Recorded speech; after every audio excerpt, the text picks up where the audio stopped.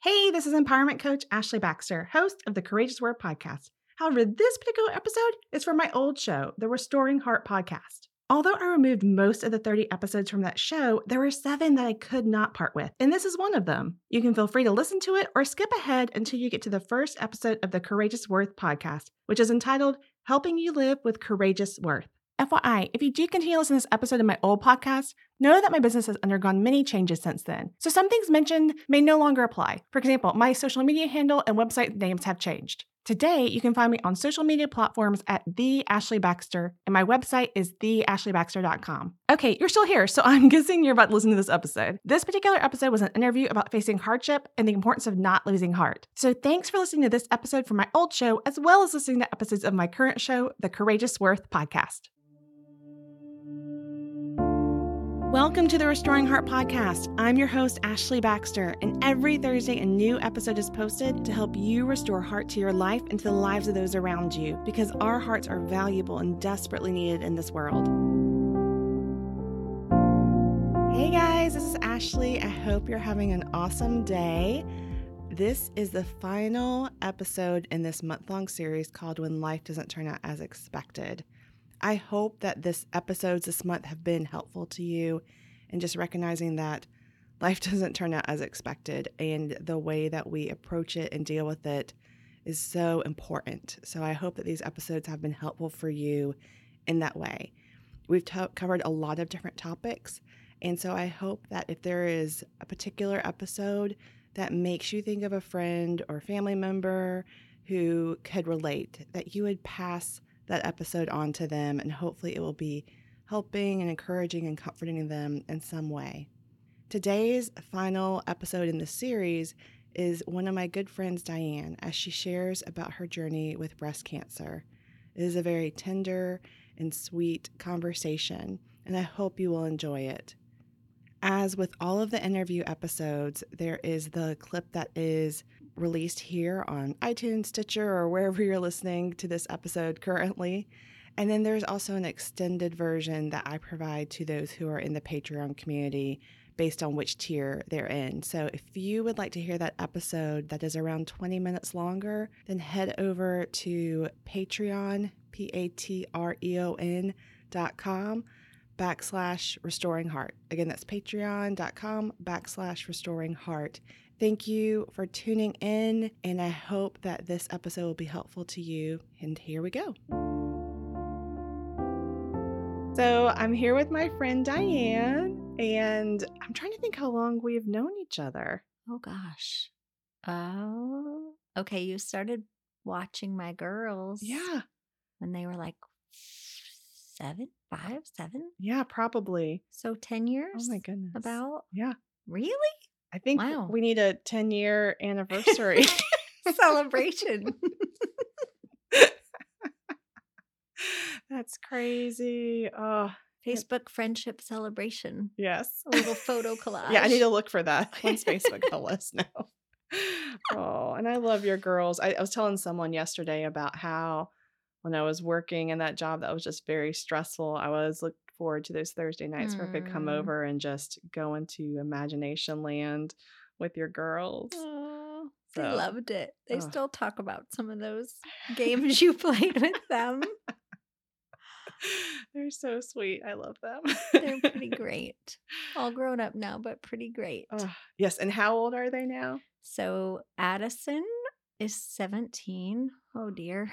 Just about to turn 18 in May. And Sydney's about to turn 16. So I have 2 full-blown teenage girls. Oh, we need to figure out a way to keep them there. Like maybe bolting the doors. Yeah, I'm not looking forward to the next couple years of them. It's just going to fly by. Yeah. Don't they say as parents, they always say the days crawl, but the years fly by. Oh. And it's very true. Yeah. Yeah. Oh. Mm. And then just so everyone knows, like, where did you grow up? And it's kind of a snapshot of me, huh? So I guess, well, my younger years, I grew up in a small town. Well, I don't know how small it is, really. I don't remember much. In Rolla, Missouri. I grew up in Rolla, Missouri until I was about 9, and then we moved to Northern Virginia. And I pretty much grew up there all the way through high school. Yeah. Mm. And then from there, went on to Virginia Tech, go Hokies. And yeah, after that, went on to move to Chicago, lived in Chicago a little bit, in Connecticut once we got married. Now we're here in Wilmington. Aw. And how did you and Darren meet? We actually met through a ministry called Young Life. And we were working at a camp together for a summer. So, yeah. Oh, now, did one person like the other first, or was it kind of? That's a funny question. So he asked me to go on a boat ride, and I'm very naive. And I was like, sure, I didn't think of anything. And then he asked me to go out to dinner, and I invited another guy that was on staff to come with us. And apparently he wasn't very happy about that, but I didn't quite get that it was a date. So I kind of, yeah. I was a little slow It's okay. to realize what was going on. Do you think the other guy realized that he was being the third wheel? That's a good question. I have no idea. It all worked out though. Oh. And then tell us about the business that you and him run together, and also his business. Sure. Darren actually runs kind of a house renovation. Hometown Handyman is the name of his business here in Wilmington. And he does everything from, I don't know, changing light bulbs for little people to complete home renovations. And together several years ago, we started a business, which is kind of a long story, but I won't go into it, making tide clocks, which not time clocks, but tide clocks that tell you whether the tide is rising, falling, how long till high tide, low tide. And we started that, which has been a huge blessing because really it allows me to be at home with the girls. And that's really what I wanted. So I basically run that business, and couldn't do it without him though, because he made it happen. Well, and I love all the different designs y'all have for the clocks. Like I feel like you often see those ones that are just the generic, just all the numbers and everything, and it's not the most decorative piece. And so I Thanks. love that y'all's are just so unique. And I know one of my friends that her and her husband go fishing a lot, and so they were so excited to get one. And Sweet. yeah, Aw, thanks. yeah, We like telling them. the truth. They work. They keep me in business, which is good. Oh, that's awesome. So this month, I've been doing a series called When Life Doesn't Turn Out as Expected. And I know that a few years ago, you could relate to that so much because life definitely turned upside down for you. So can you tell us Absolutely. what happened and that journey? Yeah. First, let me apologize because even saying the word still kind of rattles me, because you never expect to hear, oh dear, it really does rattle me sometimes. You never expect to hear you've got cancer. Especially, I think I always thought that was something that happened, I don't know, to unhealthy people or older people, or I don't know. You just never think it's going to happen to you. So I'm glad to be here. I'm glad to share. I hope that I can hold it together. Hey, tears are welcome. I never tell people to shy away from tears. So you're Yeah, fine. we got them. There's Don't tissues worry. right there. Ah, I got them. When you're 47, you've got them. They just come sometimes. Oh. And so how did you discover that you had cancer? Well, to be honest, I had several months where something was feeling off. I kept going back to my doctor. I'm like, something is not right.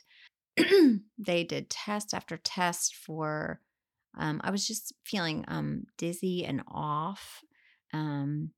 They did everything from allergy tests to sent me to an ENT, sent me to have all sorts of scans. And I just remember the last appointment, my doctor was like, well, we've tried everything. Like, I don't know what else, we tried food elimination diets. Like, we tried everything. And she said, well, I see you're due for your, annual exam. So of course, being the good girl, like we floss before we go to the dentist. I was like, oh, I need to do a check. They're going to ask me if I do breast checks, and I don't. And so that night, right after my appointment with her, I was doing a self exam and immediately found a lump on the side of my breast. And um, I just remember, uh, if I could be blunt, um, I've always had lumpy Mhm. breasts or dense tissue, I guess they call it.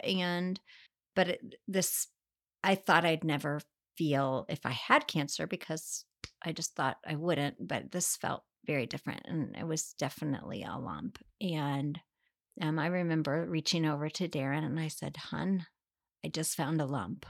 And he kind of reached over. We were laying in bed, and he just held my hand, and he said, "But we feel very strongly in our faith." And he just said, "God's got this, and we'll call the doctor in the morning." So I called the doctor immediately in the morning the next day, and um, got an appointment right away, and started the whole process of uh, testing. Yeah. I don't know if you want to hear. Yeah. I mean, I think it would be great just to kind of hear what those kind of each first step and decision Yeah, looked like. yeah. So I went to the doctor. And she again was concerned and said, I want to send you to get an ultrasound.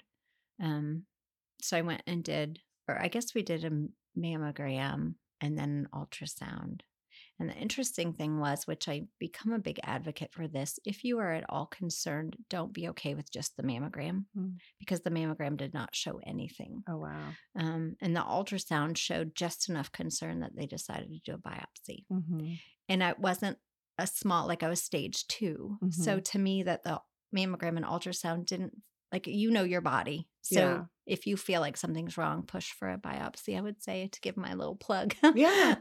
to women or men, because men get it too. So it was a long week of waiting once I got the biopsy. And I'll never forget, I was serving in a little cafe at our church that night, and I saw the phone call come in from my doctor. And then you get the words, I hate to tell you this, but you've got cancer. And your mind just kind of goes everywhere. And it was late at night, and I had to finish serving, so I couldn't even tell my family right away. And Darren and I were so busy that night, I literally got home, I think, at 9:30 or 10, and we were so busy with the girls, and I didn't want to tell him around the girls because I just wanted to tell him first. And we finally got into bed that night, and I just remember saying to him, "Honey, I got a call from Brad, and it's cancer." And that night was rough. We both just cried and held each other and cried, and all through the night I remember him like waking up. "Are you awake?" "Yeah, I'm awake." It was just a very restless night of, what does this mean? And I remember writing to my closest friends first thing the next morning, like, I don't want cancer to define who I am, but that I knew it was going to redefine what was to come. And so that's kind of been the last couple of years, as a redefining of what like looks like, even now being cancer free. Your life is still different. You've got doctor's visits, and every little bump, every little thing you find is this something I need to worry about? Is this something I need to call about? It's just a different new. It's so I don't know if that makes sense. Yeah. But That makes perfect sense. yeah. And when did y'all decide to tell the girls? Oh gosh. So we didn't want to really keep it a secret. And you know what? I don't remember. I think it was the next day when they got home from school. I don't remember where they were, but I remember sitting down with them at the dining room table, because we just like to hang around the dining room table and talk anyway. And so we were all sitting there, and Darren started to say, "Well, so Mom and I have something we need to tell you about." And there's nothing harder than seeing your husband. I think I've only seen him cry at both births. He just swelled up, and he tried to get it out, and he couldn't.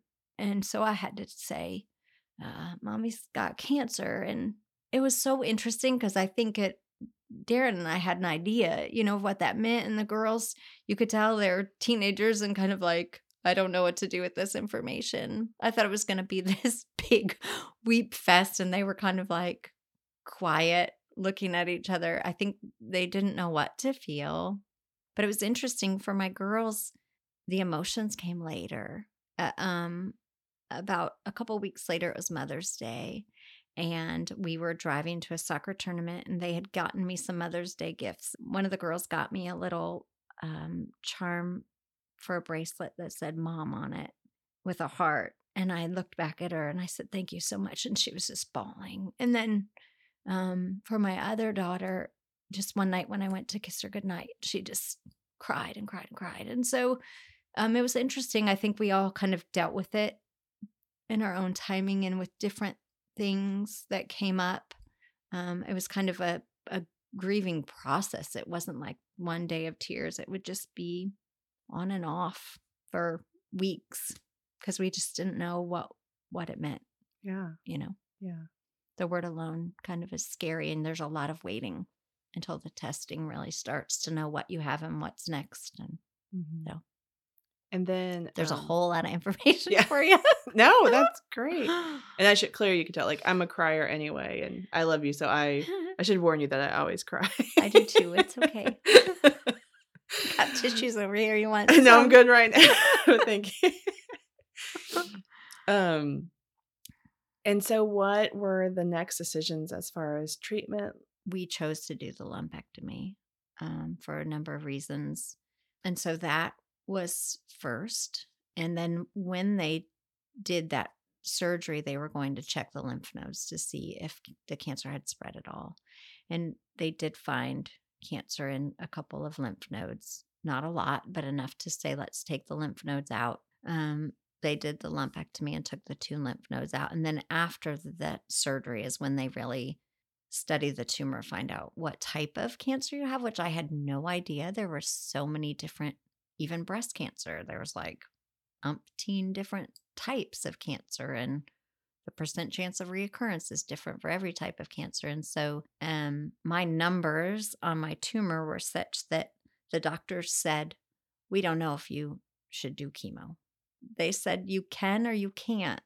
It's kind of your choice. And again, this was such an emotional ride for my family.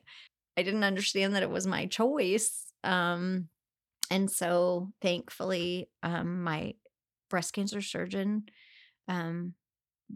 was somebody we had gotten to know enough that he said, I will pull together a panel of doctors and we will meet together. And so they had a team of doctors that met together over my case, and 5 of the 6 said, we think she should do chemo. So I kind of felt like I was putting my trust in more knowledgeable hands. And I'll never forget getting that phone call, because as crazy as it sounds, I used to be the person I remember saying to one of my best friends, if I ever had cancer, you would need to push me to get chemo, because I think it's chemo that kills people. I don't think it's cancer. I don't know why I ever thought that.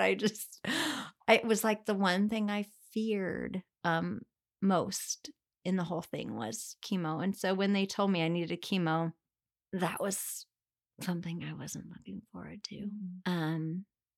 We kind of went forward trusting with that and ended up having to do chemo and radiation. They wanted to do radiation no matter what.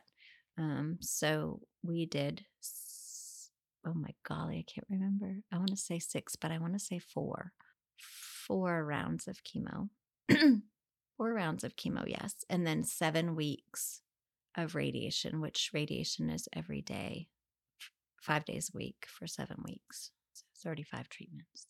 And can you explain, I think for a lot of people, they haven't been through it, then it's whatever we see in the movies and on television. So what did you kind of expect that to look like beforehand? And then how was it in truth? So that's a great question. So I had seen a lot of movies with people getting very sick from chemo. And I will say one of the gifts that was given to me was a girlfriend was going through it at the same time. Our stages were kind of opposite. Like I had surgery and she started with chemo and radiation, and then they were doing surgery. So we kind of can walk together and compare, which was really a gift. But also did harm because hers was a totally different type of cancer and she had a different medicine. And so she didn't find it to be that bad. So I went into it thinking, awesome, like I can do this. And it rocked me. Chemo was definitely, it's something that I don't know, you know, for those that haven't gone through it, the first 3 days, you're like, this isn't so bad. And I think it's day 4, it just hits you like a ton of bricks. Can you explain what that felt like and is? looked Sure. So for me, the chemo rocked my stomach. The stomach pain, the whole body pain was almost like you had the worst. It doesn't even seem enough to say flu, because the flu, it's like the flu on steroids 10 times over. Like your whole body just aches and you feel like you're going to vomit all the time. And your pain, like I just had back pain and leg pain like I've never had. And I remember a friend coming over and foam rolling with me and trying to massage my back. Like, it just was awful. It was awful. The constipation for me, everybody's is so different, but that caused so much pain and nothing seemed to work that the doctors were giving me. I had headaches that were so severe that I had to take opioids or of some sort. I don't even remember what it was, but it was a big drug, and I just took half of one. Thankfully, that's all I had to take. In my mouth, your tongue gets so dry and crackly, like it. I can't even describe it. It's nasty, but you get sores on your tongue, so you can't eat. I drank a lot of broth. I remember that. But you go through probably 3 days of hell. Pardon my language, but I think unless you feel it, I don't know, but you wouldn't wish it on your worst enemy. So that was chemo. And then you slowly, after chemo, I should say, because everyone's so different, I would slowly start to regain strength and be able to walk, part of half of a block, not even a block, but you gain strength every day. And I just tried to walk as much as I could in between. And there were many days where I couldn't walk, but I would just do what I could to keep moving. And really every session I would say to my husband, I would say to Darren, I can't do this again. I can't. It was hard to choose to do it again, but I knew I needed to do it again. And I felt like it was a real gift from the Lord, because literally like the week before it was time to do it again, I was like, okay, I feel good. I can do this. And it really was, it would be weeks of just hell. And then it was time to do it again. And then you'd go through it. And the hard thing was, the way chemo works is the first time is the easiest. And then the second time is a little harder. And then the third time. So each time the symptoms, or I can't even think of the word. That's a beauty of radiation and chemo. It rocks your brain cells. But the symptoms or whatever lasted longer each time. So by the last one, it was like 2 days. And I was like, I'm not doing it. And then I felt better like the day before, so it was awful. It was just awful. I'm so thankful it's over. So that's chemo. And radiation was completely different. I had the best team of radiation doctors, nurses. I don't know. They were fun and funny, and you kind of go sit under this machine. Thankfully for me, it was like 20 minutes a day. And it made your skin very raw, kind of like a really bad sunburn. I was very fortunate. I didn't get it as bad as I've heard people get it. I felt like radiation was very easy for me skin-wise.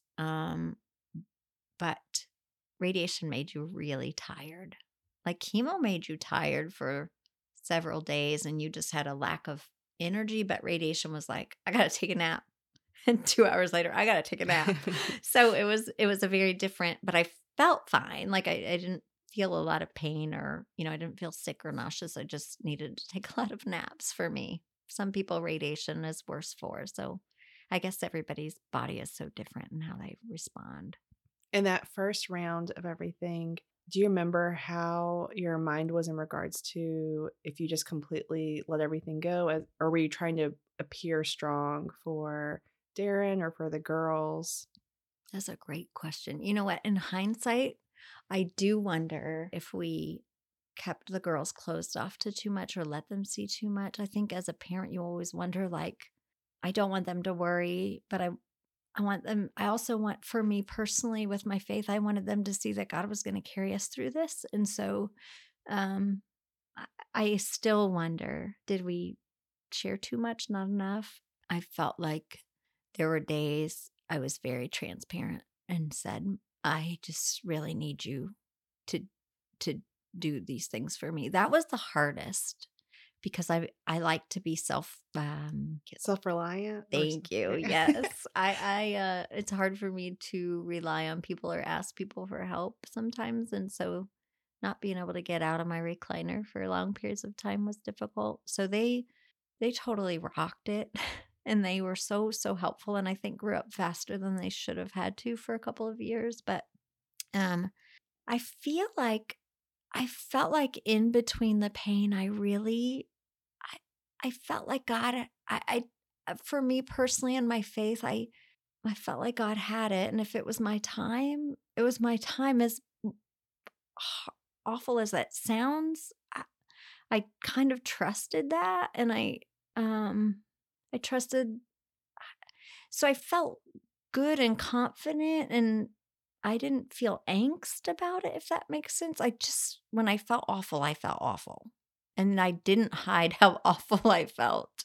I don't think. I think sometimes I did. There were times I would just go up in my room and I would sit in a Epsom bath salt and just cry. And that was usually just Darren and I. And for me, I had him open up scripture, the Bible for me, and just read to me. That was life giving. And the girls didn't see that, but I felt like the rest of it, I was pretty real with people. I felt like when I wasn't in pain, I felt like, okay, this is something we've got to do. A great quote that I actually just read the other day was, when you go through something hard, it'll either define you, destroy you, or strengthen you. And I think I had to make that choice. Like, I didn't know if it was going to destroy me. So I was either going to let it define me or strengthen me. And so I hope it'd be interesting to ask more of my friends and family how I was. I don't know. I feel like I was real. I love that. I love that quote. I'll have to look that up. I think that's a great quote I and so probably true. botched it, It works. Hey, it can be your quote. it wasn't mine for sure, but yeah, it was something about that. Is there something now, being on this side of everything, that you wish you could have told yourself at the very beginning? That's funny. You ask that because I always ask myself, if it were to come back, would I do anything different? Yeah. um, I think I would know, you've got this. Not that I had it, but the people that I had around me, I didn't realize how beautiful they were until you go through something and you realize the goodness of people. And it was a beautiful thing. I would never wish on anyone to go through something horrible, but you hear that all the time, that in the midst of tragedy, in the midst of horrible things, you realize the gift of your community. And for me, and I don't know if you know this, and I don't think a lot of people know this, for some cancer patients, when you are done, you still have to take medicine. For me, they wanted me to take a medicine for 10 years. And I tried the first medicine that they recommended, and it made me feel like I had the flu 24/7. And my body ached, and walking ached, and uh, I felt like I was all of a sudden much older than I was. I felt like, I don't know, like every part of me ached, and I was too young to feel like I ached that much all the time. And I had a lot of side effects from the medicine. And so we tried another medicine and another medicine. And finally, after talking with many doctors and figuring out my statistics, like the type of cancer I had, um, the medicine cuts the cancer coming back by half. But what they didn't tell me right away was it cuts my percentage in half. Like the type of tumor I had, say that type of tumor, the reoccurrence rate was only 13%. So it cuts that 13% in half. And I'm like, for 6.5% chance of reoccurrence, it's not worth me feeling this bad. And my doctor was amazing and told me people even on medicine get cancer. Like there's no absolute, this is going to work, this is not going to work. So he kind of gave me the, yes, you're free to not. We tried all different types of medicines for probably a good 9 months and finally said, I can't do this anymore. Maybe it was a year. I don't know. Tried it long enough. So chose to go off that. I don't know if I'd push myself harder to push through it. It's easy to say now because I feel great, but on it, I felt awful. Yeah. I don't know. Yeah. Yeah. And now when during your treatment did you start to lose your hair? That's a great question. I forgot about that. That's a side effect. I don't know that I remember, friend. I want to say after the first treatment, maybe between the first and second treatment, maybe closer to the second treatment. It's funny. I didn't know what it would be like. And I remember talking to a friend who said it just kind of starts to fall out, like you'll comb your hair and notice. And I did. I started noticing like I was running my fingers through my hair and I would pull my hand away from my head and see this hair and then do it again. And it just kept coming. And a girlfriend told me to go ahead and like get your hair cut then because then it seems less drastic. So I did. I went and I got my hair cut, but then it started more and more and more falling out. And then I decided I'm going to cut it really short. So it seemed less. And I just had her, I felt like a little skater. I was like a skater in high school. And I felt like it brought me back to my highs, like give me a skater chick, shave it off. And so I pretty much cut it real short, shaved it right before it fell out and went bald. And it's interesting. For me personally, I think for a lot of women, that's the hardest. And I don't know if it's just me. It didn't bother me. Yeah. The hair didn't bother me as much as everything else. And the feeling lousy was harder for me. The hair, I tried to do the wig thing and I just couldn't. Some women wear them and wear them so well and you can't tell and they're beautiful. But for me, I just felt like I was wearing a wig and it made me feel like I was more sick than I felt. And so I needed to I wore a bald cap every day because the beauty of being bald, showers are like, why men take such quick showers? Because they don't have to worry about hair. It's like the quickest thing. I could take 3-minute showers. It was fabulous. I was kind of sad, I have to be honest, when it started to come back and I had to shave again. So that wasn't hard. The hard part is now when it comes back gray and you get the senior discount at the stores and you're not a senior, that is a little humbling. But the hair falling out, not so bad. The gray, people thinking I'm older than I am, that's a little humbling. Did you ever go without? Do you know, one time I did. And I remember sitting in the car thinking, oh my gosh, I forgot something. Like I was at a store and I was getting ready to walk in and I was like, oh, I forgot something. And I don't know if I felt like I needed it, but I didn't want people to look at me sick because I know myself well enough. And just the mental game of cancer is you want to fight to feel the best you can feel. And so I didn't want people to look at me like, oh, I'm sorry. Like I didn't want people to look at me sick. So I think that to me was the bald cap thing. Plus it was always cold. It was like a middle of winter. Yeah. And I don't know if you know this or not, but having no hair is so cold. I don't know how these bald guys do it. It's cold up there. So I think the baseball cap was for warmth and just so people, maybe wouldn't look at me. But I have to say, to those that wonder like what to say to people or some of the greatest gifts were, I'll never forget, like in the grocery store, several women coming up to me and just saying, I don't know you.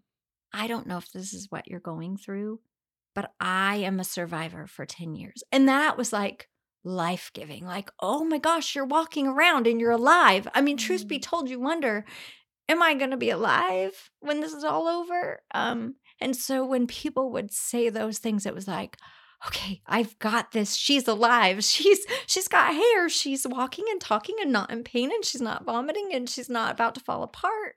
And so that was life-giving. So to me, that was a great gift. And the other thing was, and maybe it's me because I'm kind of an open book, like I'd rather people ask than just wonder. I remember a woman saying to me, like, do you mind if I ask, if you're, are you going through cancer?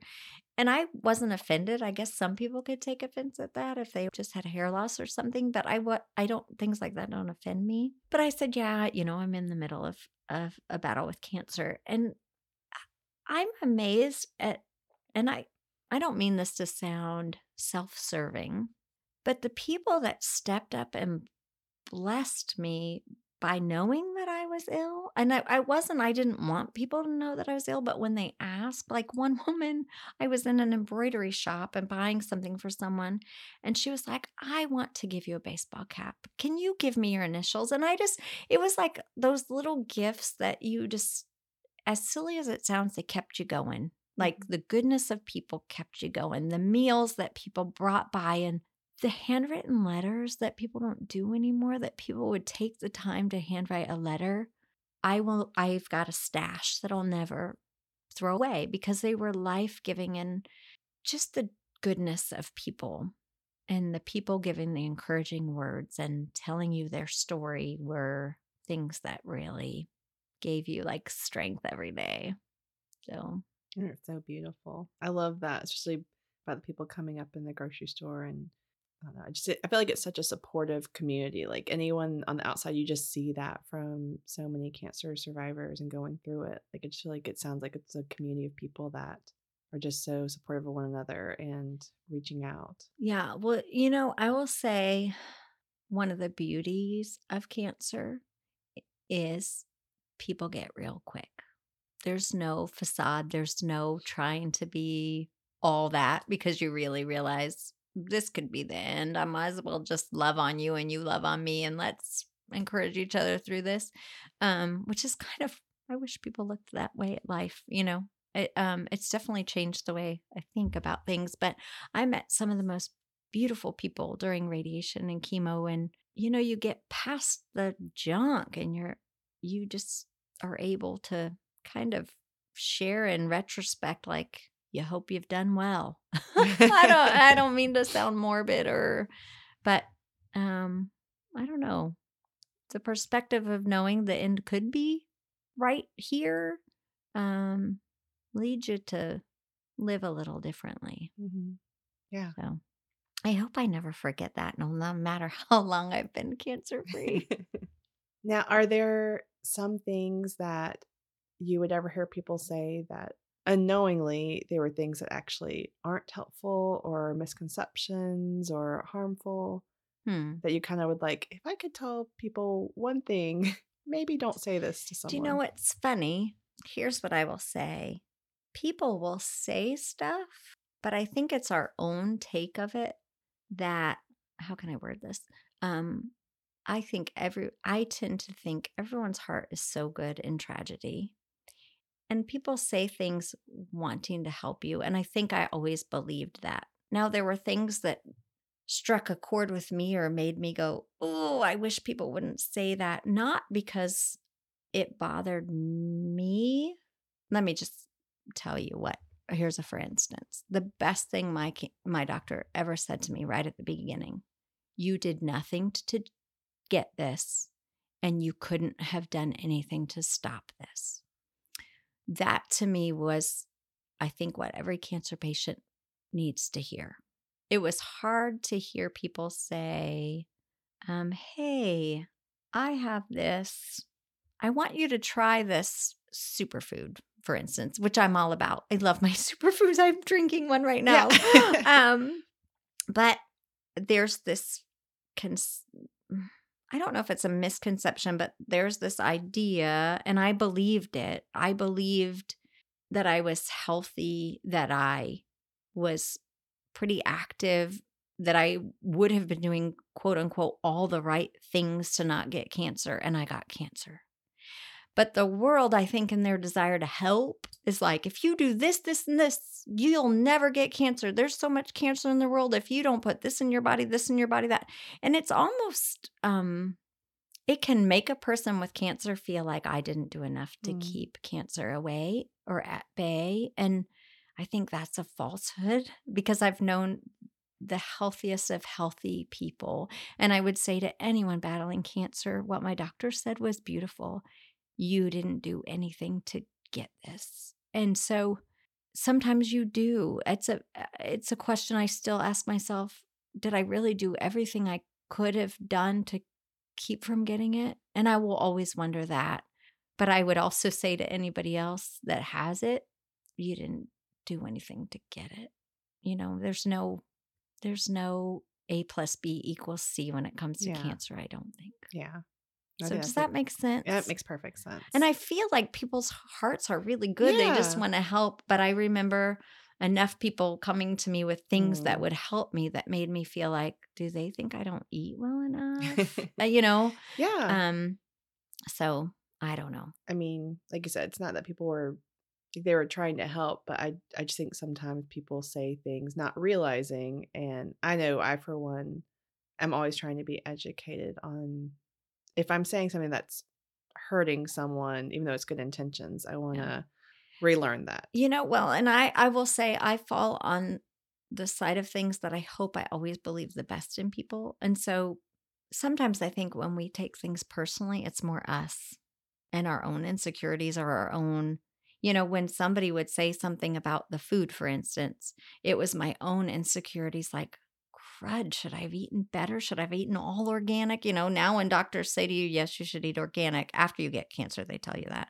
I'm kind of like, oh, should I have eaten all organic before? So I think it's our insecurities that feed on what people say, not that what people say is ugly, but our insecurities misread what people, do you know what I mean by that? Yeah. So I don't know. I think, somebody else might be offended by somebody walking up to them in the grocery store and saying, I hope you don't mind my asking, whereas that didn't offend me at all. Yeah. So I guess it's all a difference in personality on what would be offensive to some and not to others. I can't think of anything that really offended me. I did, friends that were trying to push me hard, like, let's just go for a walk. You can do this. I wanted to punch. I'll be honest. In the midst of it, you want to say you have no idea, because you don't have any idea unless you've been in it. And it's interesting.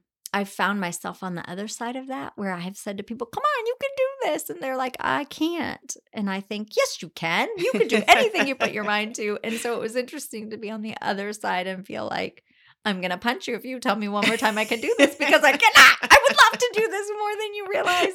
Like, I would love to lift my legs right now, but I cannot. So, it's an emotional time. How was it when you found out you were cancer free?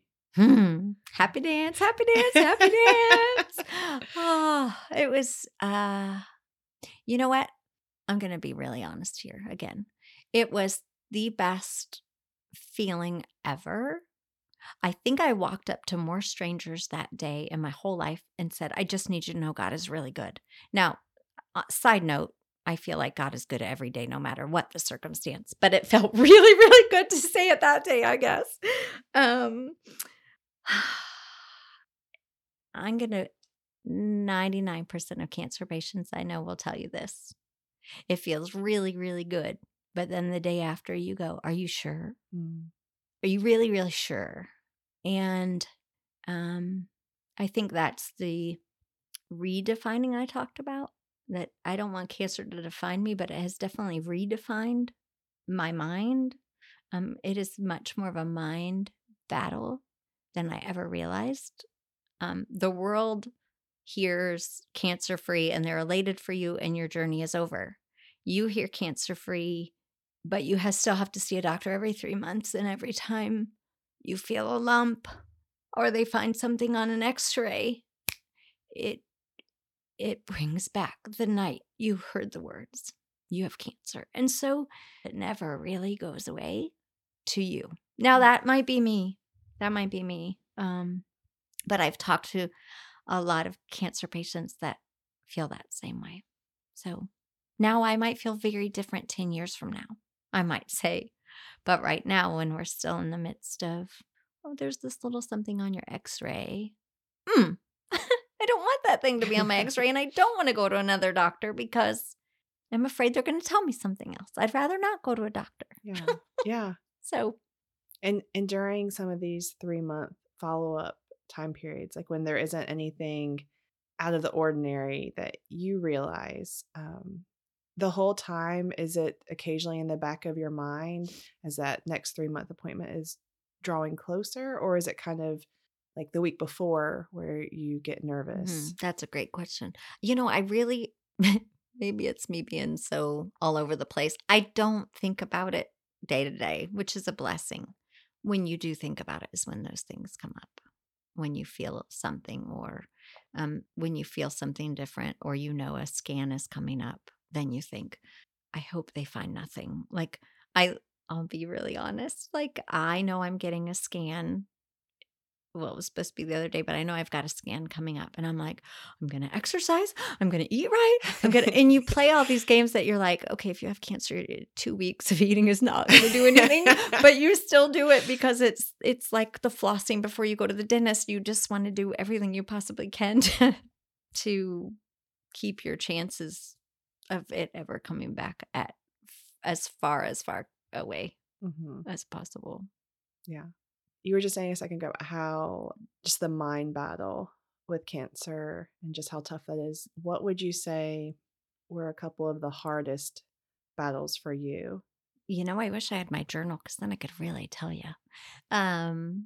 Some battles I pray that I'll hold on to are the reality that my worth is not in how my body looks or how my body feels, that I'm still me. And I think I always felt very confident in who I was until those things were stripped from me, until I was bald and until I was gray, until my body couldn't move, until I had no energy and couldn't do anything for myself. It kind of gives you a glimpse into different people's lives that can't do things for themselves, that maybe go gray prematurely, that have alopecia and are bald, the gift that it gave me was so sweet, but was definitely a battle of the mind. Like my worth does not come from these things that have been stripped of me. I'm still Diane. For me, I still felt like that doesn't. I needed to not let those things define me, I guess.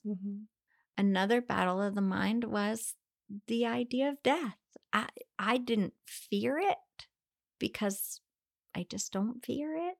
But I remember conversations, one with my niece that was so cute, right when we told my nieces.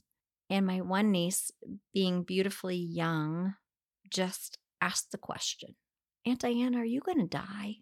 And as hard as that was to hear that question, I was so thankful my girls were in the room because I knew they were wondering but didn't want to ask. And so to be able to say to my niece, I don't know, but I'm okay with that. I really believe I know where I'm going, and I believe it's a beautiful place. I had to choose to take that snippet of a conversation and remember it all along the way of my cancer journey. I had to choose to take that conversation and go, I don't know if this is going to be the thing, but we all have the thing, and some of us know and some of us don't know. You never know when the end is coming for you, but I felt like that conversation not only was helpful for my girls because I was able to answer probably what they wanted to know but were afraid to ask me, but it also helped me kind of along the journey to remember it may be the end, it may not. And I really didn't believe it was because I had known so many women to go through breast cancer and come out on the other end. That's not always everyone's story, but what were some things that y'all had to process and work through that weren't expected? That's a great question. There were a lot of unexpecteds. Sure. A lot of unexpecteds, and too many to list and go through with the amount of time we have. But I think for me, the other part that I think I have to process, and I know I will probably always deal with or have to figure out, is there's this constant reminder.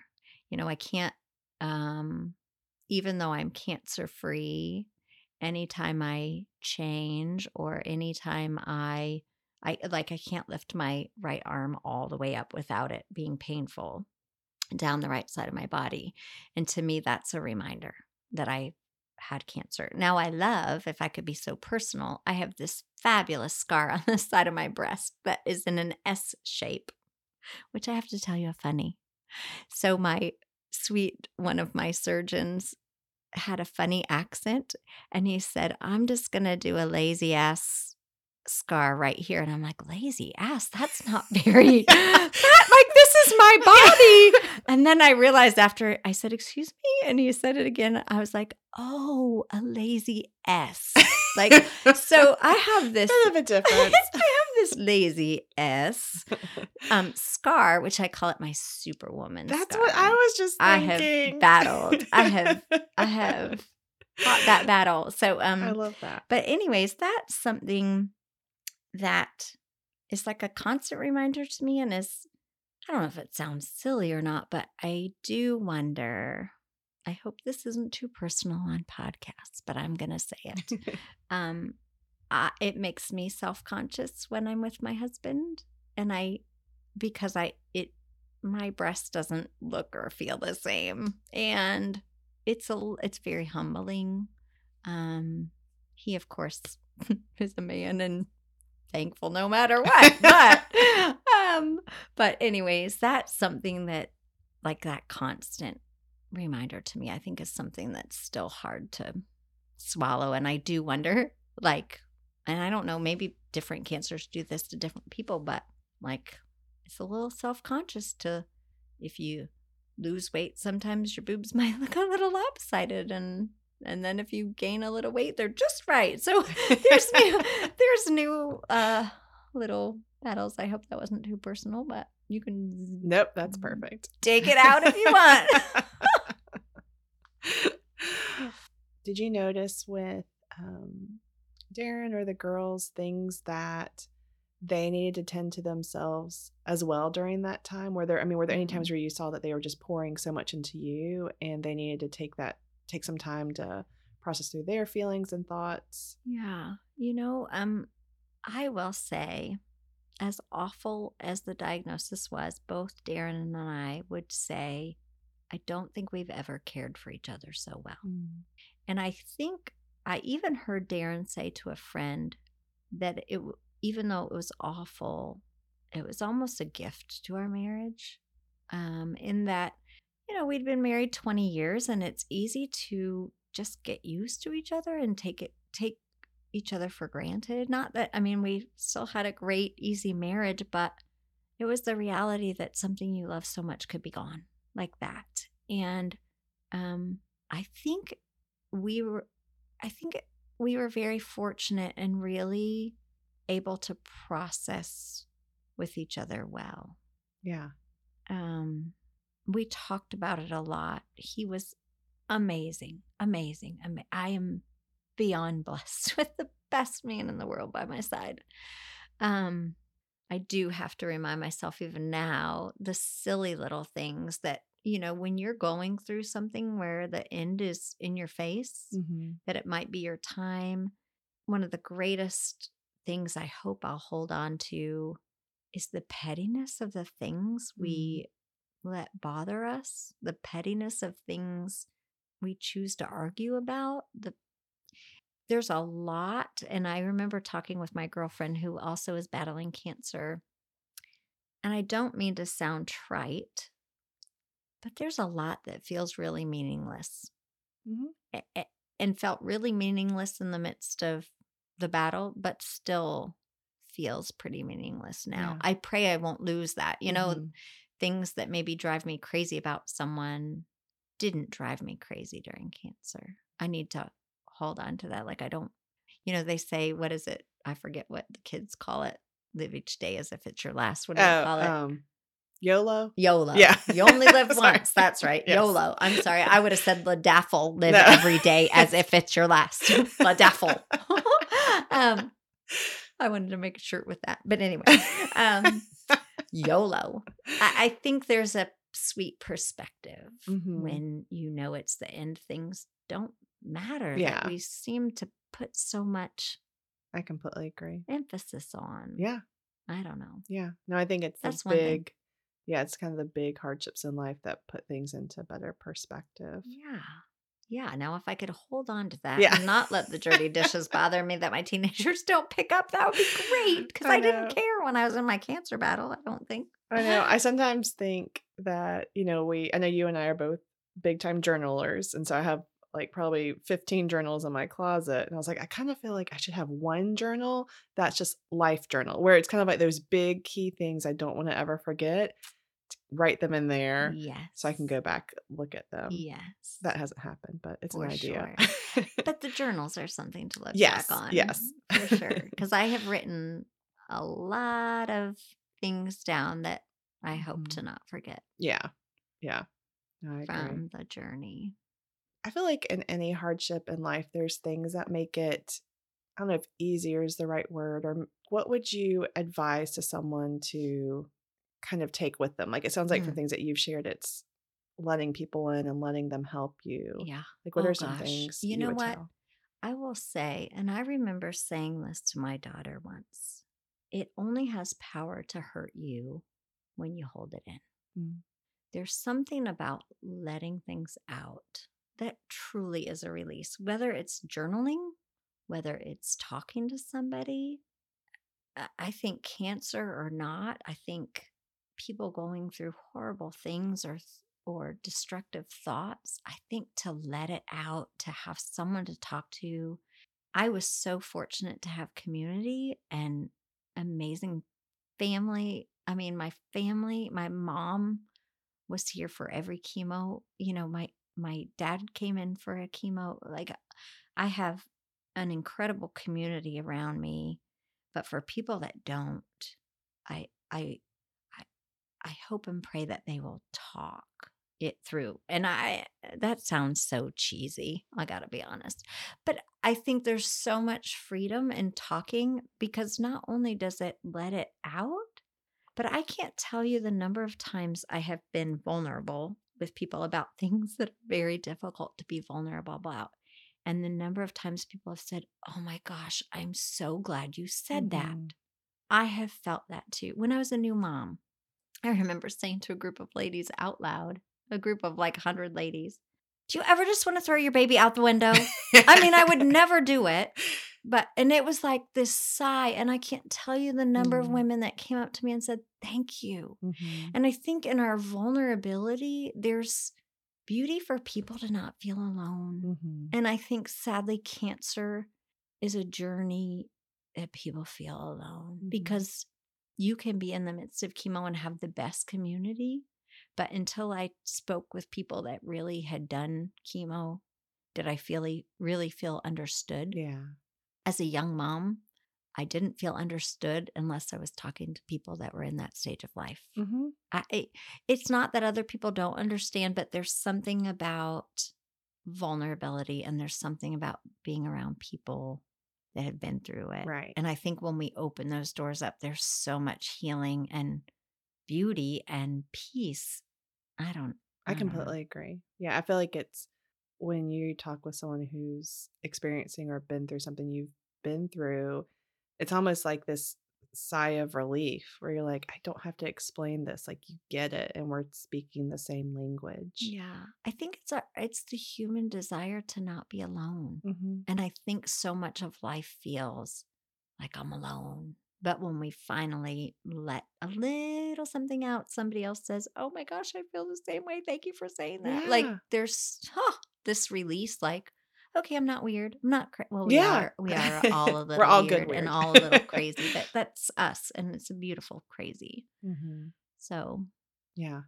Yeah, I love that's what I that. would say. It's good to just let it out. Yeah. But I'm a let it out girl. Yeah. Yeah. I do agree it's harder for people. I feel like it's almost a practice. it's like when you first start being vulnerable, it's the scariest. But then the more you practice that, I mean, Yes. it's so sometimes I have to remind myself, like, okay, people aren't as open as I am, and it might make them uncomfortable. And you just said breast on a podcast. I gotcha. I gotcha. Yeah. I said it again. Yeah. But it's so true. And then you just wish that more people would try that. And I think it's important to share with at least a handful, because some people are going to receive that well, and some people are dealing with their own things where they just can't take anymore. But that's not a reflection of you and the importance of sharing. And so I sometimes get afraid that people share with one person and it just wasn't the right timing or the right person. And then they're like, oh, I'm never going to share again. This was a mistake. Absolutely. And we can misread what Exactly. response is and cause us to shut it down. It reminds me of, in working in ministry, high school kids would say, well, she doesn't say hi to me in the halls. She doesn't say, I'm like, did you say hi to her? Well, no. And I think there's just this fear of being the first. And I don't know why that is, but if you're willing to be the first, it's such a gift to other people. You know, years ago, we didn't talk about suicide. Years ago, we didn't talk about gender identity. Yeah. And I think there's so much freedom for these individuals to be able to be who they are and be dealing with what their heartache or hardest thing is to let out. There's just a real sweetness there and a release. I agree. I feel like, when we are quiet and hide, like, I feel like hiding is never the right choice. And it just hurts us in so many ways. And in many ways, we don't even realize until we share. Absolutely. I have one final question, but before that, are there any things that you feel like you haven't said that you would want to say to anyone going through? I think I would just want to say to anyone in the midst of cancer, surround yourself with good people. And to the good people, thanks for showing up. Thanks for the meals. As I say that to you, because you got me meals. The handwritten cards, those were for me. Just, I think people knowing you care is such a gift. Yeah. And I would say to people in the cancer journey, give yourself grace. I think I wish I would have given myself more grace to be weak. It's hard to be weak, but it's a season. It's okay to be weak for a season, but then we need to get back up and get on our feet and do the next thing. Okay, last question. This is a question I heard someone ask the other day on a podcast, so I'm stealing it. Apologies. Okay, what are your 3 favorite animals? And then I'll tell you why. Animals. Then I'll tell you why. Is quite a question, but I'm not going to hesitate. Okay. So the first one, it's a penguin. Okay. They're so darn cute. Okay. And they're just, the way they waddle is like a little kid. Maybe that's because I like little kids. Dogs, because they're so faithful. And horses, because they're a little intimidating, but I really want to conquer them. I view them as strong, but gentle.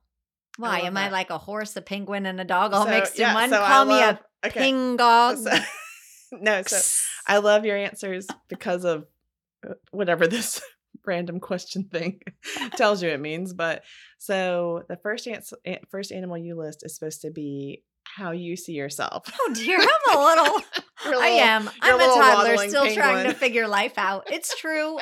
Truth be told, I am forever trying to figure out life as a toddler waddling through this life. So 2 is how other people see you, which I love because the word you said was faithful. And I feel like you are a very faithful friend in people's lives. So.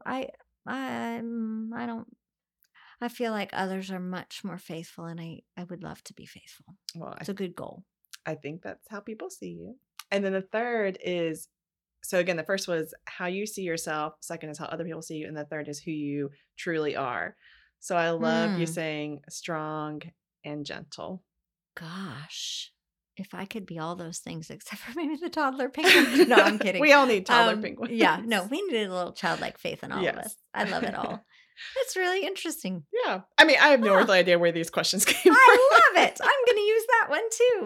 I love it. I thought it was fun. Well, thank you so much for being on this podcast. I know this will help so many people, and I'm just so thankful for you being vulnerable and sharing your heart with everybody. Thank you for letting me go off on my tangents, forget the questions, and I love it. Be real and say boob on whatever this radio thing podcast is. First for everything here. Hey, I like to be the first. Yeah. I like to be a game changer. That wraps up our interview with Diane. I hope that this episode has been meaningful and helpful to you.